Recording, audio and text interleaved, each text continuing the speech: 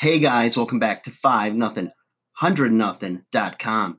I am Fugget, and that stands for the fittest underdog guru using intelligent tactics. And today, guys, I want to tell you the dirtiest word in the English language when it comes to success. And that word is sacrifice. Okay? Now, think about this, right? We live in a country, if you're in North America, United States, country of abundance, right?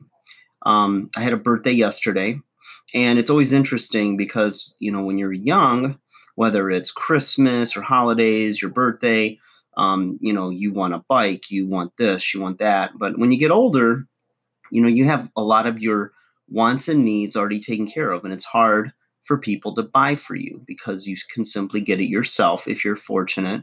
But most of us can. So it's really hard to get somebody something, right?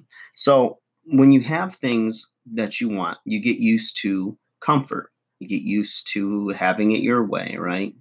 And we don't like to have just enough, or we don't like to cut back. It's just something in our DNA. It's probably survival instincts, but think about whenever you're going to have people over for a party. You a lot of times as the host, your fear is running out of stuff.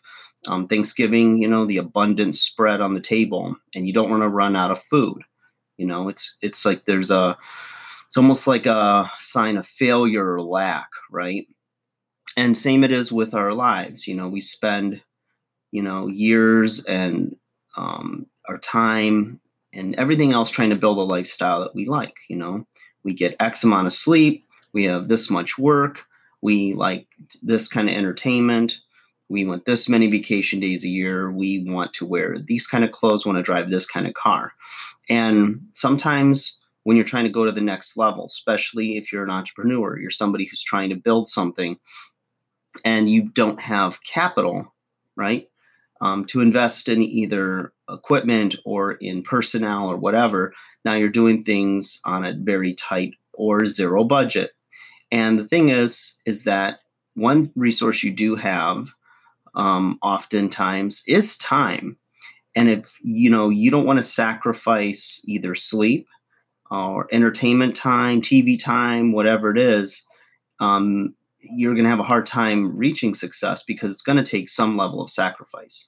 And people don't like to hear that, but it's ultimately, the truth that something's going to be sacrificed. Sometimes people at the very, very top, they sacrifice their families to get there. I'm not saying that's right. I'm just saying that's what they did, is they were willing to do anything and everything they could to become successful.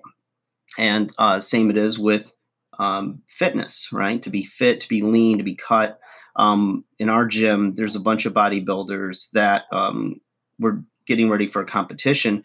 And when I would take a few minutes and talk to them about their preparation, their, what they take as far as, how many years, they've been training this hard, how long has this contest cycle prep been, they're in the gym, 2-3 times a day, or sometimes for, 3 to 4 hours a day. And you can see the psychological toll it takes on them.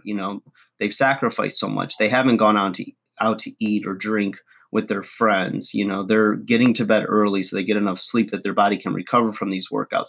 They've sacrificed because when they get on stage, that's where the payoff is going to come. They see, they have their the end in mind, and they're pushing towards that, and they've understood.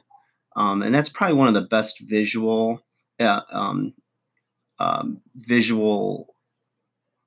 examples of sacrifice and success. Because if your diet's not dialed in, if you haven't been in the gym, your supplements are off, whatever, it's going to show when you get on that stage, physically, the visual result is evident there. And it's fascinating. It's really interesting. So that is the dirtiest word when it comes to success, you guys, is sacrifice. Nobody wants to do it, and there's a reason it's called sacrifice, because you have to give up something in order to get something else. So time or treasure, something's got to give. All right, guys, like, share, subscribe. I'll talk to you again soon. Take care.